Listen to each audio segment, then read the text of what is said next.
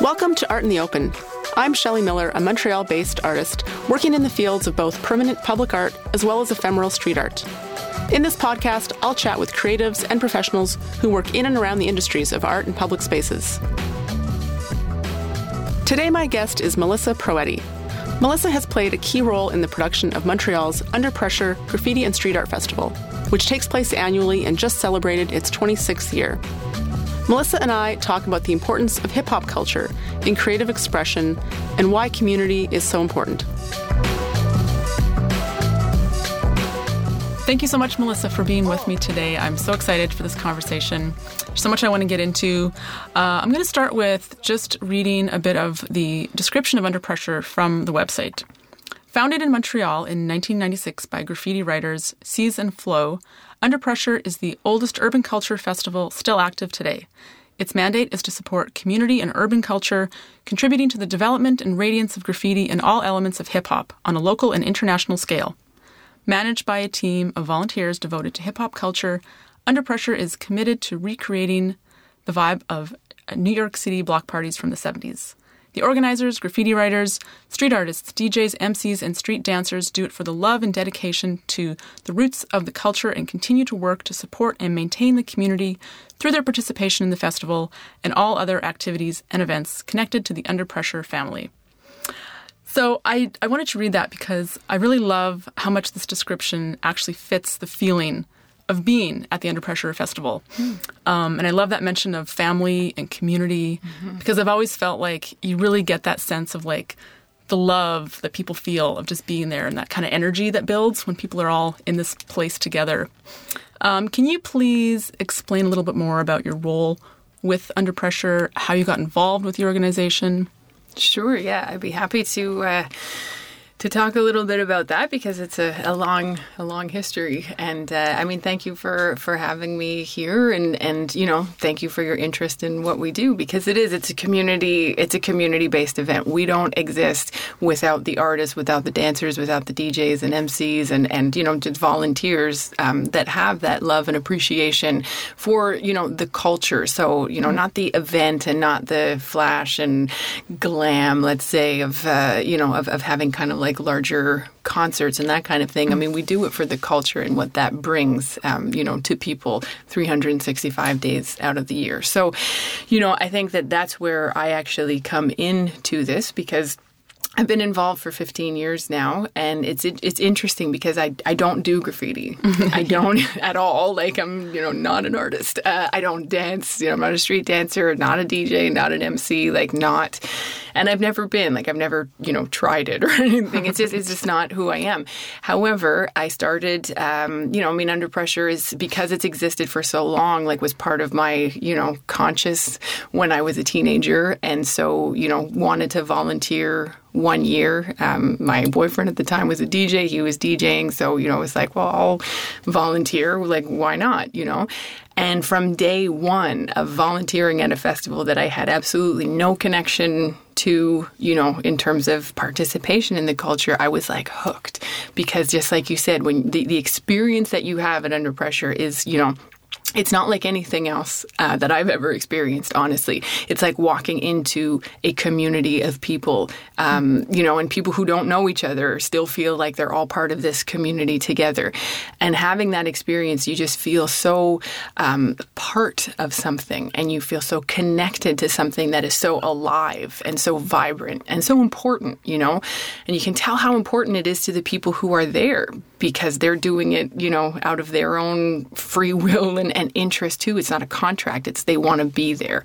And so, immediately just experiencing that, I was like, I want to know more. I want to know more. I want to help more. I want to just what can I do to be more involved? To support this cause. Yeah, and so that's how it all started, was just in that first experience. And I've always, my professional work has always really revolved around community, working with teenagers often, sometimes younger kids too, but, I spent most of my professional career working with teenagers and just thought, after meeting artists was, the kids, the teens would love these people. They would really connect with them. They would, be able to share some similarities. Maybe something would spark with them just in terms of not trying to, have them feel like they need to become artists professionally, but just have them feel connected to something. Right. Because as we go on, now that was 15 years ago. So, 15 years ago, society was a little bit different, but, we were just seeing like the rise of social media at that time. Since then, this notion of connection is just becoming further and further removed from people's daily lives. And especially younger and younger folks, that are growing up with social media as their normal, like they don't necessarily know what it feels like to be included in something that is not virtual. Right. So, for me, it was like, I want them to feel this. I want them to experience what it feels like to be part of a community when you walk in, and to feel like you're important, like you belong there. And whatever it is that you're going to contribute, it's important. And it helps us get to where we're going. And to not necessarily go to an event as a spectator, but to feel like you're part of something. Yeah, exactly. And I think what's interesting about Under Pressure is that even people who are, spectators feel like they're part of it, because it's been going on for so long. People remember going to Under Pressure as teenagers, then having children and bringing their children to Under Pressure. And so they go through this whole evolution into adulthood and going to Under Pressure every year because it's always happened, that they feel like they're a part of it because, without them, there is no Under Pressure, Right. There's no Under Pressure without the artists. There's no Under Pressure without the people that are there to support it. So we're all kind of part of it together. And that's really when I, understood that as the experience, that's what I wanted to bring into the community centers and the schools, and have the students feel the same way that I felt when they go to school. Maybe you're having a hard time with your teachers. I know I did. But if you feel like, you walk in somewhere and you're a really important piece to that puzzle, you're kind of less likely to just, say, I don't want to be here, and, be a little bit more present in your daily. So that's, how it all started for me. And over the course of 15 years, many things, ups and downs and lots of changes. And over that time, I ended up taking over, in terms of it's a very much a team effort. I just sort of oversee most of the logistics of it at this point. Like, we work with the city. So I have, those are my duties in terms of communication with the cities, trying to, plan partnerships, do all of that kind of logistic work. And then I work with people who, coordinate the artists, the dancers, the B-boys, the B-girls, the MCs, the DJs. And to me, it's always really important to have people who are very active in those elements of the community kind of organize themselves, because it doesn't feel not legitimate, but I guess it's more honest if it's a dancer who's organizing the dance element instead of me, because I don't dance. So there's a lot of, sort of things that I don't necessarily know because I'm not doing it with them. So that's how I've always tried to make sure Under Pressure runs and continues to run. And I think that it's been, successful in that way. And I just keep doing the paperwork. And it's a very important and essential part of any organization and festival is somebody has to oversee all of those bureaucratic things. I mean, the more when Under Pressure was younger, it was done in a very different way. So it used to be one day event on Sundays, and it would just be sort of like everyone knew it was happening, and they would swarm in and, kind of illegally, I guess, close the back street there so that they could paint the Foufoune Électrique, and, everything was, and it was done in one day up and down, and then that was it. And it was done on Sundays because there was never anybody around that area of St. Catherine, on Sundays particularly. There was no, tourists, there was no quartier des spectacles. It was just... Right. It's funny you mentioned that, because I was going to ask you about the location and the specific part of the city that it takes place, and it's remained in that spot for the 26 years. Yeah. And I was going to ask, why that spot? Why did it start there, and why has it remained there? So you've kind of started to answer that there was just an opportunity, I guess. Yeah, well, so it's interesting. There were a couple of years, and this is, before my time, so that's really in year 1 and 2, when it was held. It was a vacant parking lot, I think on Mount Royal for year 1, where they just installed fake wood panels, they put them up and they painted and they held it there. And then in year 2, I think it was done in the parking lot of Concordia, where, it's a big building now, but there was a vacant lot across the street from the metro, and, kind of went and held it there. And then, I think for Sterling anyway, when he started it, it was supposed to just be a one-time thing, and they were going to do it and then never do it again. And Anyway, that clearly didn't happen. But because, the community got so connected to it, they kept on doing it. And so to move it into a bit of a more permanent location where it is located now and, has been for, 23, I guess, out of the 26 years, it's a part of the city that, especially 23 years ago, was very forgotten in a lot of ways. People didn't... So for people who are not from Montreal, maybe listening and haven't been to the festival, can you talk a little bit more and describe this area? Like it's just east of what's now the Quartier des Spectacles. Yes. So, when you're in downtown Montreal, there's now very touristy kind of areas. And I think that, St. Catherine Street has always been sort of a major attraction. But once you hit St. Laurent Street, everything east of that was known as the red light district for a long time, up until really recently when a lot of changes started happening. It was considered the red light district of Montreal. So any activity that went on there was, I guess it was sort of forgotten in that sense, like things happened there. It wasn't welcoming for people who were outside of the city. It wasn't, it was... Or an area avoided. Right. And so I think that when you have areas like that, maybe people look at them or think about them in a very specific way, and they have kind of like prejudgments about them and the people that live there, because there are people that live in these areas. And I think that that's very much like graffiti culture. People have a lot of judgment and preconception, especially, in the 90s, about graffiti and who does it and why they do it. And so it fits very much with that kind of area, because although people think, or they have ideas about what it is, there's a lot more to it, than what people think. And so putting the festival there, it brought art and it brought, graffiti and that lively culture to a part of the city and to like this really specific stretch of street that was like forgotten, délaissé in French. It was just like, just leave it and be. Some positive energy. That's it. So, the idea was to bring that community and to bring it there and to welcome the people, whether, they were, if there are people who are living on the streets or people who are living in the rooming houses, or welcome them, like say, come and take part in this event with us. We're bringing music and art and the energy of this culture. Like you are welcome to come and be here with us. And that was always the vibe and the intention, of Under Pressure, was to make graffiti and this culture accessible to people. And so, not only accessible to people who are coming from, outside or far away, but also the people who are living, in this area of the city, or just, who are living around and who are seeing graffiti on a daily basis and want to know more. So I think that, the location of the festival is really important. It's important to us, and I think it's important to the city and to the people who are still living there, that we don't get pushed out either. Because a lot of, what we are trying to stand for and trying to remind people of is that, like, everyone deserves to have a place in this city. And as the city changes, I mean, we can, use the word gentrification. It's developing, it's evolving, there's a lot of differences. And as people, especially now in the area where we're located, as people who are living there are getting pushed out, rooming houses are getting torn down, condos are going up. I think it's really important that we, respect the people that are able to stay there, that we pay homage to this part of the city. It's a really important part of any city, is that element of city life as well. So I think for us, staying where we are located is really important, and it speaks a lot to, the festival and, what we stand for, basically. Right.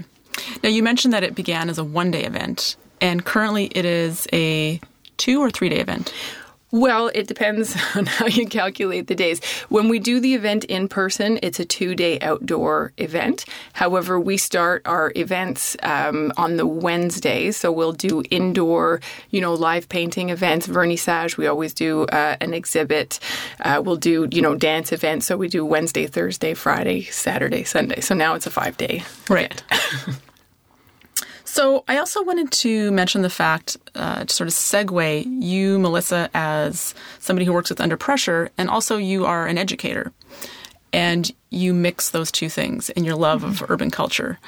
Could you talk a little bit about how you have implemented urban culture into your teaching practice and the program that you initiated or co-initiated at James Ling, Yeah. at James Ling High School in Montreal. Sure, yeah. I mean, they kind of traveled a very parallel road together. I was introduced, to urban culture, to graffiti and street art specifically through Under Pressure. And at the time, kind of wanted to segue the work that I was doing in community centers with what I was seeing and learning at Under Pressure. And so just started slowly working primarily with Sterling at that time. So in 2010, I think it was 2010 or maybe 2009 that I did my first project, with Sterling in a school. So Sterling is C's. He's one of the co-founders of Under Pressure.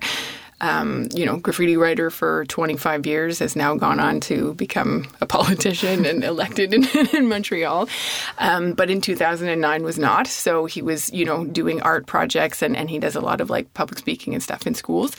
And so I wanted to see, how this happened. Like, what do artists do when they go into schools? Because I had my own idea of what I did in schools, but, what does a graffiti writer do when he is going to school?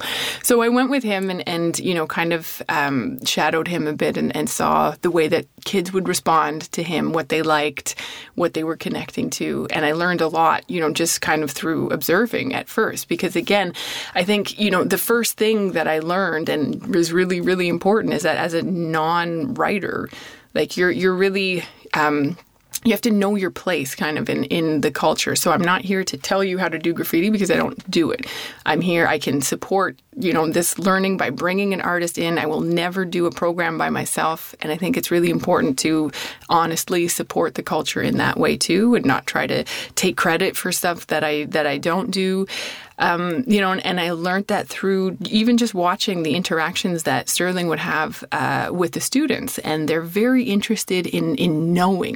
They kids are and teens too, but they're really interesting in that way because they want to learn a lot before they even, get into doing the art making. So they have so many questions and it's really interesting to watch how that knowledge will then kind of translate into the art that they make and how it'll motivate them, to try the things that he's suggesting. So that was like one of the first lessons that I learned was, never do this without an artist. Right. And that's, I always tell that to people too. It was part of my master's research. It was really like without it, not only is it not honest, on my own behalf, but it won't be as important and relevant and meaningful to the students that are there. So always, go with an artist.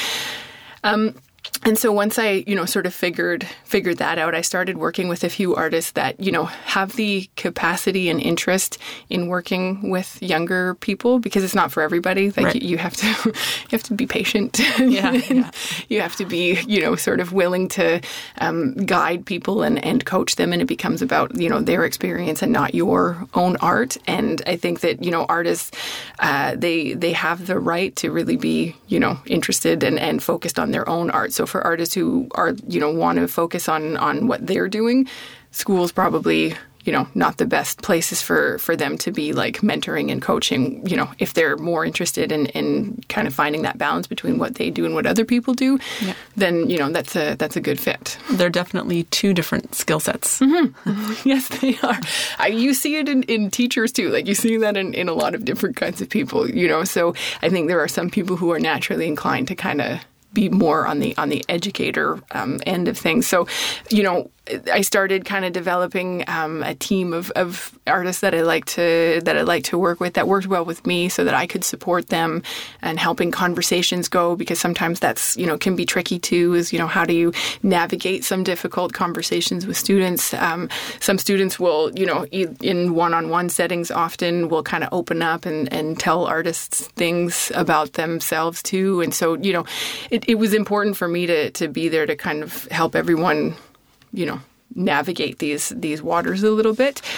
And so that's those were the first steps in terms of like building these projects and seeing, what we wanted to do, what we could do, and then how we could do it. So was this actually part of the curriculum? Well, no. So the first round or the first few years of projects were not. They were Just mostly project-based. Yeah, they were mostly done after school. Some teachers invited artists into their class, but often that was like one-off kind of, project-based things that were not being graded, and that seemed fine because I also was struggling to understand how a very traditional grading scheme could work with something, as expressive and individual as graffiti is, so I felt like that was a fine fit at the time. When we did after-school projects, when we started the program at James Ling, which was in 2010, I started that with Sterling, and the idea was, as an after-school program, we weren't even going to do a mural. Like, we went in, just to talk about graffiti. We had like a drawing club, basically. And so it's funny because I don't draw, so I don't even know how this will go. But what we found was that it was exactly what those students needed. And, for our projects and everything that I've learned is that you have to be very school specific. And I think I learned that a lot through graffiti too, is that, it's just everyone is different. Everyone has their own approach and has their own needs, and every school is different. Mm-hmm. So for the students at James Ling, especially, at that time, what they really needed was, to have a few extra adults in the building that they could go and they could sit with and they could talk to. And so every Wednesday, they used to finish school at 12:30 on Wednesdays. And so we would go in, and I thought, there's nobody that's going to want to stay on a half day to like after school program, But we had at least 10 kids every week that would come. Some of them would stay until 3:30. Like, we would be there for a long time, and they would just draw in their black books and their sketchbooks, and they would talk. And they would talk, and they never asked me like why I wasn't drawing or why my drawings were so bad, but they just wanted to be able to talk about how their day went, and then they wanted to talk to Sterling about his time in graffiti and like what that was like, but then how that kind of connected to some bigger picture things for them, like the way that people would make judgments about them based on a lot of different things, the way that media kind of portrays graffiti, but teenagers different, how all of those kinds of things work and affect them. And it was really interesting because it was, we went like for a good 2, almost 3 months without doing any, project-y kind of things, realizing like, wow, this has been a great time. And then the school was like, so what are you doing with the students? Like, do you need materials? What do you want to do with them? And then realize like, oh, maybe we should actually try to do something bigger. And that's where that, program got started, and it, evolved over 10 years. Because we're in 2021 now. No, it started in 2012. Sorry, so it started in 2012, and it'll be 10 years next school year. And it just evolved from like a drawing graffiti club. Then it, became more of a street art club. So they would try many different, kinds of things, stencils and yarn bombing, and, had a lot of different guests and stuff come in. And then, that was fun and a different kind of learning as well, which eventually segued into building a gallery space inside the school. And, that was like, that's my whole journey as an educator, learning how to, work with different student interests and needs as the students changed over those, 9 years. And then also, having different experiences myself through Under Pressure. There was the Fresh Paint Gallery, and seeing, the different kinds of things that could be achieved in that kind of a space, and wanting to offer that to the students as well. So we built a gallery inside the school, and it's still functional. They often exhibit student art. Sometimes they have, other artists from the community use the space to exhibit as well. It's like a professional gallery. And it was just a really, it was a magnificent journey. Just seeing the way that from an after-school drawing club, like how we managed to do all of those things. What is it about graffiti and street art practices that is so accessible to kids and youth, in your opinion? It's a very good question, because I think it's, it differs for everyone. Their experience, in art is very different. But from what I have seen in so many different levels of schooling, I've done this with elementary school and high school, but just recently I've started, teaching in universities, and, we'll often teach about graffiti, and they connect to it in really, really meaningful ways, and it's always very different. And at first I thought, well, maybe it's because it's a youth culture, and graffiti has always been very identified as a youth culture, and then street art kind of coming from those roots of, of that kind of energetic, sort of just taking that space and saying, I'm here, notice me. A lot of, youth can identify with, with wanting to be seen, just taking that space, coming into their own. In public space also, specifically. Exactly. Making other people publicly, people they don't know, like making them notice them and saying, I'm here. You need to see me. I deserve to be here. Right. I exist. It's a human nature, I think, to want to feel like people see you.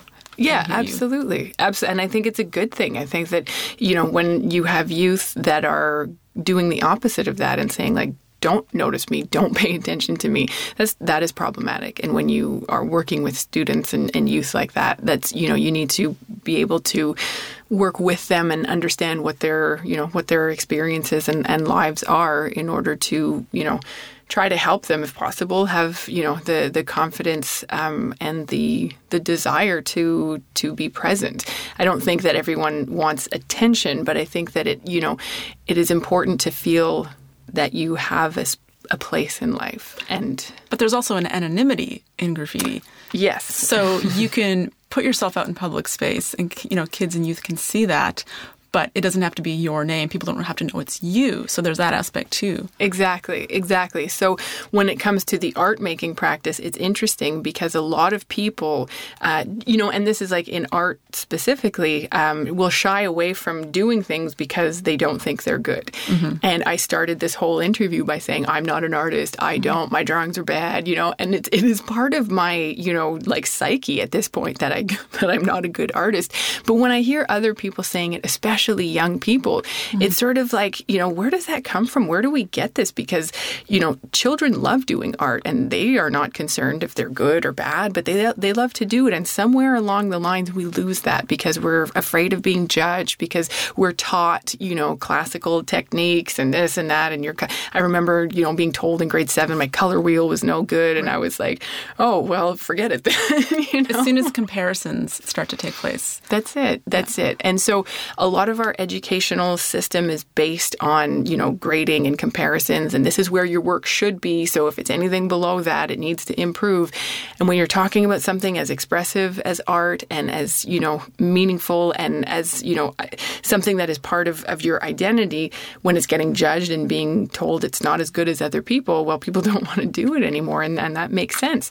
So graffiti and street art give the artist or the person doing it, the writer, the artist, the opportunity to create their own identity. Right. And the whole purpose is to create your own tag that's not supposed to look like anybody else's. It's supposed to be completely original and different. Exactly. And embrace that. Yes. And that other people who would judge it, based on our, sort of traditional society, can't read it. And so their judgment is irrelevant. You're not part of this. So, like, if you think it's ugly, great, because you're not supposed to like it anyway.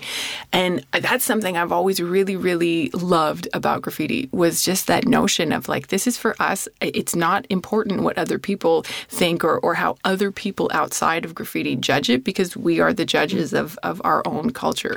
And I thought, if that's something that, that kind of confidence can be, translated somehow into school, a school or a community center, or even just like a daily practice for youth who are not feeling that way, I think it can be beneficial. I think it's also, really worth saying whenever we do graffiti projects, no matter the level, we always talk about the roots of graffiti, like where it comes from, who started it. And the fact is that the people who were doing it in its early days, when people really started to notice it, were all racialized people, primarily living in the United States, who were experiencing, just horrible living conditions. It's just like racism outright. I mean, not that it's just different today. I think the experiences of racialized people are just as bad in very different ways today. But when graffiti was starting, this notion of taking space and putting your name out there was that these people had no other opportunity to do it. Right. They had no materials, no access, there was nothing. And it was so interesting talking to, I was recently connected with a writer, Kel First, from, these like first generation graffiti writers. And I had invited him to do a conference, at a school I was working at in the US, and just hearing his story about, the reasons that they were doing it then, and that nothing else was available to them. Right. It's really important to remember that, and to remember that this culture comes from that. Like it's I don't know how, like the words are not they're not there. Like a reclaiming space, reclaiming public space. It's like a visceral, like this is. We're here and we're tired of being ignored, and we're tired of the, you don't think anyone lives here because of these buildings are burnt out and because of what you see on the news, and you don't care about whatever goes on, down below this train station or, the platforms. But we exist, and they were, proud of that, and they had that, that energy, and I have so much admiration and respect, for that, just for that mindset, and for what they brought, and for the way that they really changed. They changed the world, like they really did.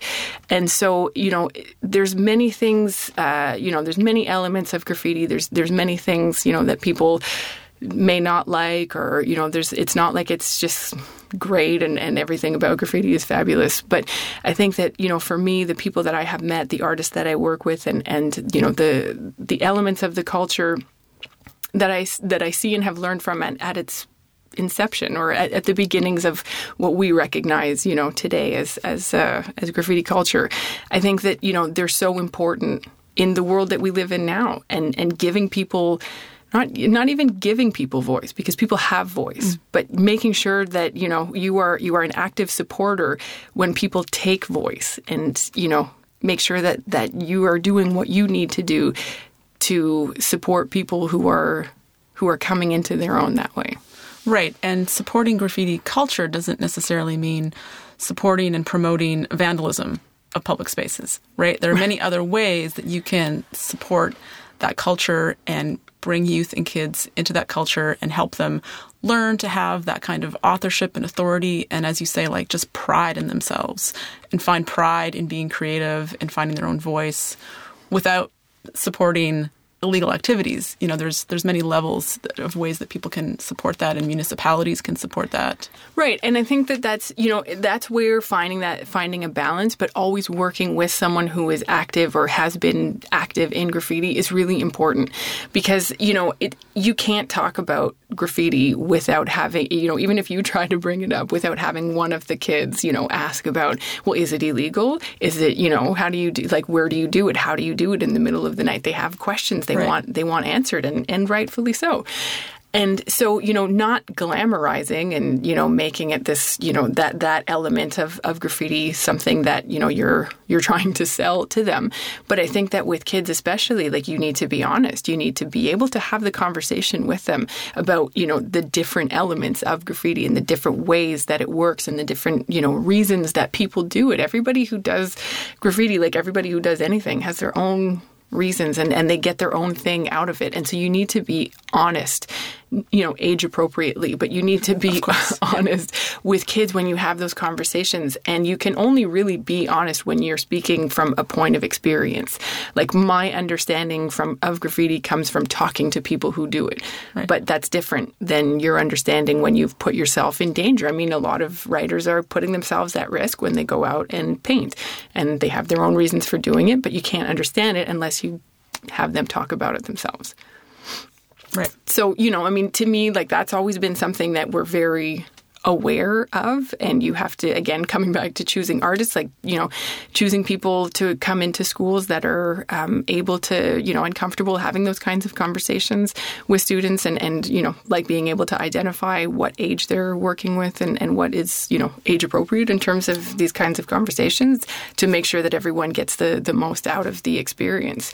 But coming back to the question of why, graffiti and street art is so interesting and relates so well to youth, is because I think that it's all of those things about identity, but it's that there are still not as many rules around these types of art. You know, when you're in art school or, you know, the way that we are brought up to think about art, there's a lot of rules that go along with it. And how do you know, paint something realistic or, you know, or not and have it be like totally crazy. And it feels like a lot of, there's a lot of pressure when it comes to producing art. For sure. You know, and I'm sure that artists feel that, you know, more than anyone. But I think that when you are able to, you know, introduce art styles that don't have that same kind of societal pressure, maybe because they haven't existed as long, maybe because they're not as well known. I mean, there could be a lot of reasons for it, but I think that it's something that, you know, youth are automatically kind of interested and connected to because finally, you know, they can do something without there being that concern of judgment or you know, sort of preconceived notion about how it's going to look before it's finished because they're not really sure themselves. They don't have a lot of different examples of what it should look like. So it gives them that freedom, and that's exciting too. Yeah, excellent. I wanted to ask you a little bit about the CICU, what that means and what that means for Under Pressure and how Under Pressure is kind of expanding and pivoting and, you know, reaching its tentacles even further. Sure. Well, so the CICU stands for Convention Internationale de la Culture Urbaine. So that's the official title of our not-for-profit company that runs, you know, it doesn't run Under Pressure, but I guess it's the, you know, it is the company that allows Under Pressure to exist in a formal sense now. On paper. On paper, exactly. You know, back in the day when it was one day and done illegally, it did not exist on paper, right. You know, and there was a time when we needed to decide, what are we doing with this event? What do we want to do? We want to keep doing it, you know, in the illegal way? Is that feasible? Is it possible? The city had fought Under Pressure for a very long time, and they, you know, made it very difficult for people to, you know, make it happen. And that started to pivot slowly as well through a lot of work that, you know, that was done even before I got involved. And so as there was more support given to it, then it was like, well, if you want to, you know, make it more accessible to people, use different spaces instead of just that, you know, like one back area. Then as you become bigger and more noticeable, then there also, you know, along with that, there are other sort of expectations and I suppose to close off the streets or several streets for the weekend, there's all kinds of bureaucracy and red tape and procedures. Yes. So that's, you know, something I never really intended on ever having to do, but it was a partnership that was started with the Merchants Association when they had one of that area. And so they said, oh, well, we'll close off the street. We'll hold the street sale at the same time as Under Pressure, and it'll just give us all the chance to work together. And so that was great. But that only lasted a couple of years, and then that Merchants Association sort of, you know, disbanded or what have you. And, you know, I was given the sort of ultimatum of either you start your own company, not for profit, and fund your own event and, you know, do all of these things, or we can't help you anymore. You know, and so it was like, well, we either have to continue at the level of what we were doing in partnership with this, you know, the Merchants Association, or figure out something different. And once you create something and you create expectations with your community, you don't want to go backwards. It doesn't feel like the right move, you know? So I said, okay, well, not knowing how much work this was going to be, I was like, sure, let's do that, you know?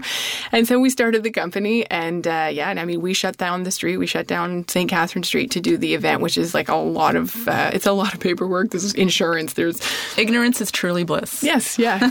It's like the only thing that makes us move forward with planning is not knowing the amount of work. Yes. Yeah. I mean, it was like, oh, well, you just have to do this. And I thought, okay, sure, no problem. And that's not at all what it is. So, but you know, we are where we are now, and that was, I think, 7 years ago when I started the not-for-profit company. So now we run autonomously completely. So, you know, we shut down the streets. We do our, you know, we get our permits, we get our insurance, we do all of those kinds of things. You know, and we do them all very efficiently on paper. What having, you know, a not-for-profit also enables us to do is to, you know, do other projects in schools. And it also allows me to do a scholarship program, which is something that's really become very important to me, because we had the person who was the music coordinator for Under Pressure up until our 20th anniversary, Sharon McGugan passed away. And that was a huge loss for, everyone, for the whole community. And Sharon was someone that, I learned a great deal from in the time that I worked with her. And I just respected her so much as a woman, specifically, kind of in interacting in these spaces. And I just really loved her. So when that happened, I wanted to honor her. And, people ask about a mural or, this or that. But murals are ephemeral. And, even if they last 5-10 years, they won't last forever. And, my heart is always in supporting, youth as much as possible. So we started a scholarship fund in her name, which we do at James Link. So we give 2 $500 scholarships every year to students that are graduating, and whether or not they're going, to CEGEP or to vocational school, the idea is to give them funding, this $500, because it's achievement through participation in the arts. So, students who are not necessarily winning awards for their art, but who have used art to get themselves through school. Right. And if they want to continue as artists, then, this can help them do it in school, or it can help them do it, independently if they want to take a year or whatever and just continue in their art practice. So, having a not-for-profit company, has allowed me to do all of those other things as well as can keep Under Pressure going. I just thought of something, just pivoting back on something you said. If you could elaborate a little bit more about women in street art and hip-hop culture. Yeah, that's a big question.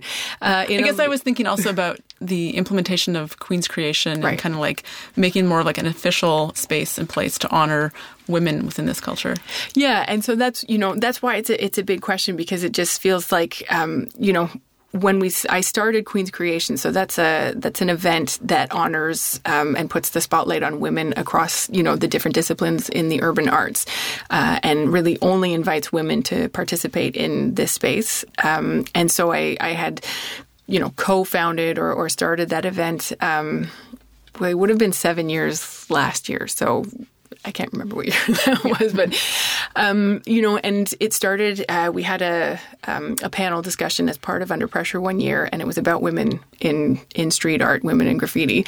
And, it just, the overall sense is that there's a lot of women that are out there that are doing it, especially now street art. You're seeing a lot more women be active, but the spaces are not necessarily welcoming to women. You don't see them as present. Even if there's more and more, you still aren't seeing them very present, in these spaces. And that, still primarily in hip hop culture overall, women are sexualized. Like that's really their role, is to be objectified, and, whether they are artists and are, sexual objects as artists, or they're just sort of in the background and, being sexualized that way, that's the role women play. And I find it extremely problematic. And if women want to take that space and do that, then I have no, that's not up to me to say what women should and shouldn't do.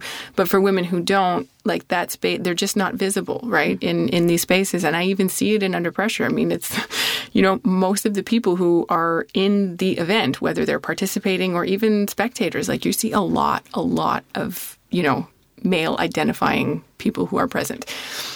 And I wanted to do something not to discourage men, but to encourage the women and girls. Yeah, and people who identify as women, and people who want to support people who are, identify as women in these places where they don't necessarily feel comfortable either. So it's not only that you're kind of outnumbered in a lot of ways, but that you also don't feel comfortable taking the space, because I know specifically in the dance community, that is a big problem.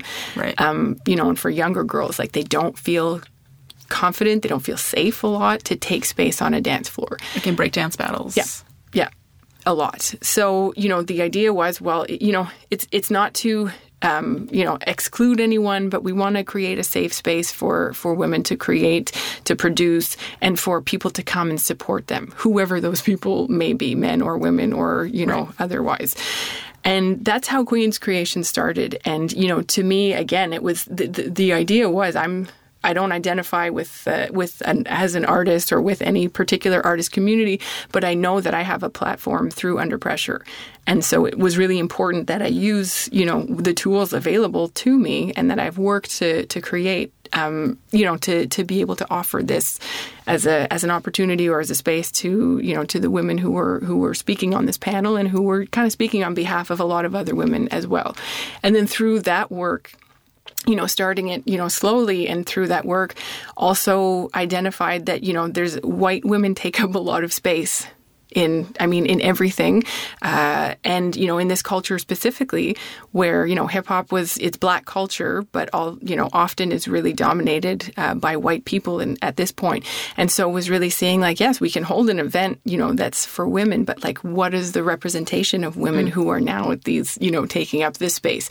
So just continuing to challenge ourselves to make sure that as many, Black women, Indigenous women, could be present in whether it was panels or production or workshops or, whatever activities we did, because we've done many different kinds of things across the years.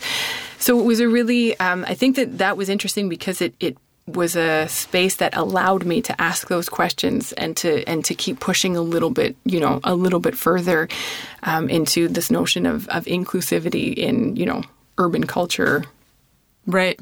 Yeah, we use this word exclusivity a lot, but what does it really mean? And do we constantly keep challenging ourselves to rethink and redefine and reevaluate, just, reevaluating all the time? Yeah. And, I've learned, it's hard at the beginning, but, I've learned that you have to be uncomfortable. You have to be okay with people challenging you and saying, well, why is it that on your panel it's 5 white women? And not taking that as, offense. I was always wow, I should have thought of that, but it's okay that, you get called out or that someone points it out. And then what do you do about it after? And right. So how do you learn from it? How do you move forward? That's it, and if you want your event to do what you're saying that it's supposed to be doing, what do you do? Right. And so it was just a really, I loved Queen's Creation for that because the basis of Queen's Creation was really to, challenge this notion of exclusivity and try to continuously year after year be increasingly inclusive with our offer while understanding that, the focus or the emphasis was on women or female identifying participants in urban culture. But what does that also mean? Who then, are we naturally not including if we're saying women, Yeah. So does Queen's Creation happen at a different time of year, or does it happen multiple times throughout the year? What's the kind of scheduling or frequency of events and programming? Well, so now we're in a reconstruction phase with Queen's Creation, and I'm fine with that. When, the pandemic hit last year, I had a lot of decisions to make about Under Pressure because Under Pressure was turning 25 and it's a huge milestone for an event, and was I need to focus, on this because I also have a job and I have a kid and I have, there's only so many hours in my day. And there's a global, epidemic. Yeah. So what, I can try and sort this out. Let's try to figure that out. So, we put Queen's Creation on pause because prior to the pandemic, Queen's Creation had started taking place during Under Pressure, because the idea was a lot of people will come into Montreal, dancers, artists, from other places, whether it's in Canada, the US, or internationally, and they'll come in for Under Pressure because it is as established as it is. And so the idea was, well, we'll hold Queen's Creation as part of it, not as a challenge, but as a way for people to be, they can participate in both, so people can be more aware of what we're doing, of what we're trying to achieve. And so that was, we made the decision to put it as one with Under Pressure probably 3 years into Queen's Creation existing. And I think it was a wise move at the time. Now, Under Pressure last year and this year is a virtual event. So, after 2021 is finished, for 2022, we'll see what happens, whether we want to go back to doing a 1 day or, a 2 day event. If we want to change that and maybe make it multiple times through the year, we'll have some decisions to make, but I'm not sure yet. That's fine. That's fair. I think a lot of people don't know what they're doing in 2022. If there is a 2022. So one other thing I wanted to ask about Under Pressure is that I've always felt like it's always really remained so true to its roots. And I feel like, it has grown and evolved and changed over the years, but there's something about it that has really stayed committed to what it is. And I think many festivals, things always want to get bigger. Things always want to get supersized. And everybody wants to get like sponsorship and get like blown up, and I feel like Under Pressure could probably have that kind of funding and sponsorship. And, but I feel like it's a decision that you've all made to kind of keep your independence. Tell me more about that. Yeah, and that's exactly what it is. I think, for some people, they see us and they think like, and they ask, many people ask, well, why aren't you doing Mural Festival is, X, Y, Z. Why aren't you 20 blocks long? And why aren't you up for a week? And why aren't you, why isn't Fido sponsoring you and this and that? And it's like, okay, well, and that's fine. I think that we are conditioned maybe to experience these bigger events, and we are conditioned to think like once you achieve something, bigger is better. Right. It's like the supersize culture. Yes. Do you want fries with that? Yeah. No, I don't. I just want a burger, We don't always have to supersize everything. Exactly. And when and even it's the same experience in schools. Like, well, how many students are attending your club? Mm-hmm. I can tell you when I've got 25 students in a mural project, I am losing my mind trying to make sure that people aren't spilling paint on the floor and this and that. Mm-hmm. Do I know everybody's name? No, like never. When I have 10 kids or 5, then all of a sudden your experience is like so memorable and important. The kids from that first year James Ling project that we spoke about before, they are in their 20s now. Mm. And I am still in contact with the majority of them. Well, 5 or 10 really engaged kids is obviously better than 25 half-engaged kids or people who are just there to fill the time. Right. But when you see pictures, you see 25 kids and you're like, oh, that was a big success. And you see 5 and you're like, oh, I guess they didn't like it much. Mm-hmm. Except that in the long run, I've got 5 kids now who I consider to be like younger brothers to me, like I still look out for them. And I like those connections and relationships have changed my life. Like they've taught me so much about myself and about, relationships with people and all of those kinds of things. I don't have that with, people when we do large events. And so it's the same with Under Pressure. Yes, if we wanted to, if Sterling had wanted to sell Under Pressure, to corporate America, when graffiti was really cool in the, 90s or whatever, he could have, of course. And it would have looked like Mural Festival does today. But we don't want that. Can we do things better? Of course. It can always get better, but it's not going to get bigger. The idea is that when people come in, I want to be able to talk to every artist who performs and participates in Under Pressure. I want to be able to have the time to say thank you to people. I want to be able to, enjoy the event. And the whole reason that people and artists keep coming back, they don't get paid. They bring their own paint. Right. If they travel in from anywhere that's not Montreal, they pay that themselves. Mm-hmm. We don't pay for anything because, we can't, not because we don't want to support artists, but we don't have the funding. But the idea is that they do it because it's important to them. And so when they're there, they have the experience that they want to have. They're chilling with their friends. It's just like there's no pressure in that, And when everybody knows that everyone else is there for that reason, there's also a different dynamic between artists and performers. Exactly. We're choosing to be here. It's not like, oh, well, that person's getting paid and, and that person's getting paid like we've, all heard the way that international guests get paid, $50,000 Someone's for a getting mural, paid this much. That person's getting paid this much. I'm only getting paid this much. Why? And so, out of respect for the artist and out of respect for the culture, like if I'm going to pay someone, I'm going to pay the same amount to everyone because I appreciate everyone's participation as much. But, the idea for us is that it's not about that. People will keep coming back to something if they love it. And the person who, runs the volunteers for Under Pressure, he lives in Australia now.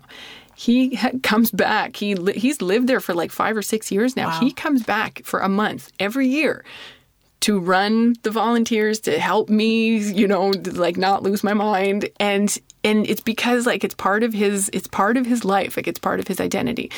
And so that's what we offer. Like people, oh, well, more people would come to Under Pressure if you did more X, Y, Z. Like, I don't want that. I want the people who are there to be there because they want to be. I want them to have a memorable experience. I don't want it to be something disingenuous. And I think that, we're able to offer that and to keep offering it because we're all there for the same reason. That concentration also speaks volumes. Rather than diluting things over a longer period of time, you know that when you come for 1 or 2 days, or on either of those 2 days, it's going to be like a really condensed, concentrated feeling when you're there. Yeah, and, we're not trying to sell you anything. We don't have booths for, experiential, I don't even know the marketing terms. Like, I'm not a marketing person. And I think that, as much as that maybe can be a downfall sometimes, it's a benefit because I'm not trying to sell you something. That's not the point at all. And I think that, because that's not what people experience when they come to Under Pressure, it's not that sanitized festival experience that you have when you go to any other corporate festival. No one's saying there's anything wrong with going and walking through the street sale or whatever, but it's not going to be the same kind of thing if you go and experience a community-based event. It's a block party. Right. And Cool Herc has come to Under Pressure multiple times, and every time he comes, he's like, this is what it was like. Mm-hmm. This is the closest that I have experienced since hip-hop was born to, this is what it was like back then. And you've managed to recreate it, and you keep recreating it. I mean, not word for word, but that's what it is. And that's why he keeps coming back. We just talked to him on the phone last week. And he always checks in with us, how are you doing? How are things going? This is the person who started hip-hop. And that's why he supports Under Pressure, because we are doing what he did back then at the birth of this, movement that has changed lives worldwide. And that's a level of respect you can't buy. No, exactly. And it's not, it's not things that you will forget. You'll never forget the experiences that you have, or you'll never confuse them. Was that the jazz festival, or was that just for exactly. But when you're at Under Pressure, where you are. And it's not, you feel included. You feel like you're part of something. You don't know what it is if you're just kind of, there for your first time. But you won't confuse it with anything else. And I think that, it's so important to keep offering that as the world changes and continues to really go towards this, notion of that really corporate kind of experience, and we want you here because you're a potential customer. If I can get you now, then you'll buy my stuff for the next 10 years or what have you. And then they also have no responsibility. Those companies that buy, 3-year contracts with different kinds of festivals, well, they have no moral obligation. They do 3 years and then they're gone. Well, that's not helpful for us. Right. If I exist 25 years, we're going to exist 30 or 40. Well, I can't have someone coming in for 3 years and then, having to try and refine that stream of funding again. Right. You're just constantly, it's a constant hunt. Exactly. And then if that's your full-time job and the Jazz Festival, obviously that's not their concern. They have many different kinds of sponsors, but this is not my full-time job and I don't want it to be. I don't look for funding to be able to pay myself to do it because then it will take the joy out of it. I have a job. I like my job. That's fine. But I do this because I want to and I love it. And so does everybody else who participates and helps out. That's it. Exactly. And if I needed to be paid for it, then it would only last a few years until I was like, I hate it. I don't want to do this anymore. And the day that that it's I don't want to do this and I need to be paid, then I need to start looking for someone to replace me. Step down. If you had the ears of municipal borough mayors, people who work for cities who don't have any kind of urban culture or graffiti implemented programming, what would you say to them to help encourage them, to let them know how important this is, that they should do something? Well, I think what's interesting, about municipalities and governance of not larger governance, but municipalities minimally, is that we're seeing a lot of younger people start to take roles within elected kind of, spaces. And so to those people, I just encourage you to remember what your youth was like, the things that really marked you, and go back to those things and look for the people who are doing them. Because in Montreal, we're a very, vibrant kind of cultured city. And, sometimes it takes a lot of work, but, remember to go towards the people who are doing things and producing things when you want to, try and help support different kinds of cultures to exist in public spaces. And so for cities that are not, I would just suggest go towards the people who are doing it. And look at, and try to remember the experiences that you had as a youth, and think about the ways that, that they impacted you, and that, that the ways that your mind has been able to be open to different kinds of things, through your various experiences, and bring that with you into, your municipal politics, because we have different, we have these preconceived notions again about politicians and what they do and what they're supposed to do and how they're supposed to act. And I think that, we just need to keep undoing a lot of that mentality and think that, if we elect people to represent us, then they need to look at what people are doing. They need to remember what it's like to be a citizen See in where the the streets. interest actually lies. That's it. And don't try to recreate something. Go to the people who are already doing it. That's like one of my pet peeves is when you see something and you're like, oh, great, we should have that here. Let's hire a bunch of people who don't know anything and we'll get them to do it. Please don't do that. Be honest.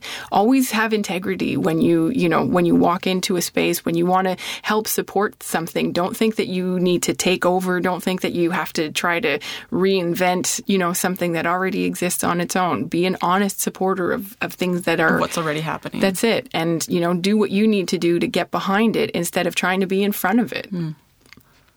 Is there anything else you would like to add, or anything you think we didn't really cover that you wanted to mention? No, I think that was it. Pretty solid. That's a lot, yeah. Yeah. This has been amazing. It's been so great to talk to you and to hear all of these great stories about the history of Under Pressure, and just, to reiterate how amazing and vibrant it is as a festival and as a community. I'm so excited to see what keeps happening in the years to come. Great. Thank you. Thank you so much for sharing your energy and your passion with me today and all the listeners. Thank you. Well, thank you for having me. Thank you for your interest, and for your support. Like, it's because of artists like yourself, that understand and that value the work that we do, that we're able to keep going. So I just, invite everyone who is listening to come and to see what it is that, that Under Pressure kind of stands for, and that artists like yourself are creating, because it's like magic. Absolutely. It is. That's a great word to end on. Magic. Yeah. Thank you again, Melissa. Thank you.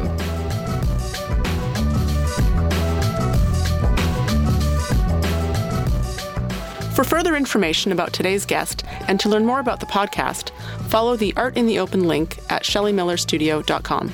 And don't forget to keep exploring art in the open.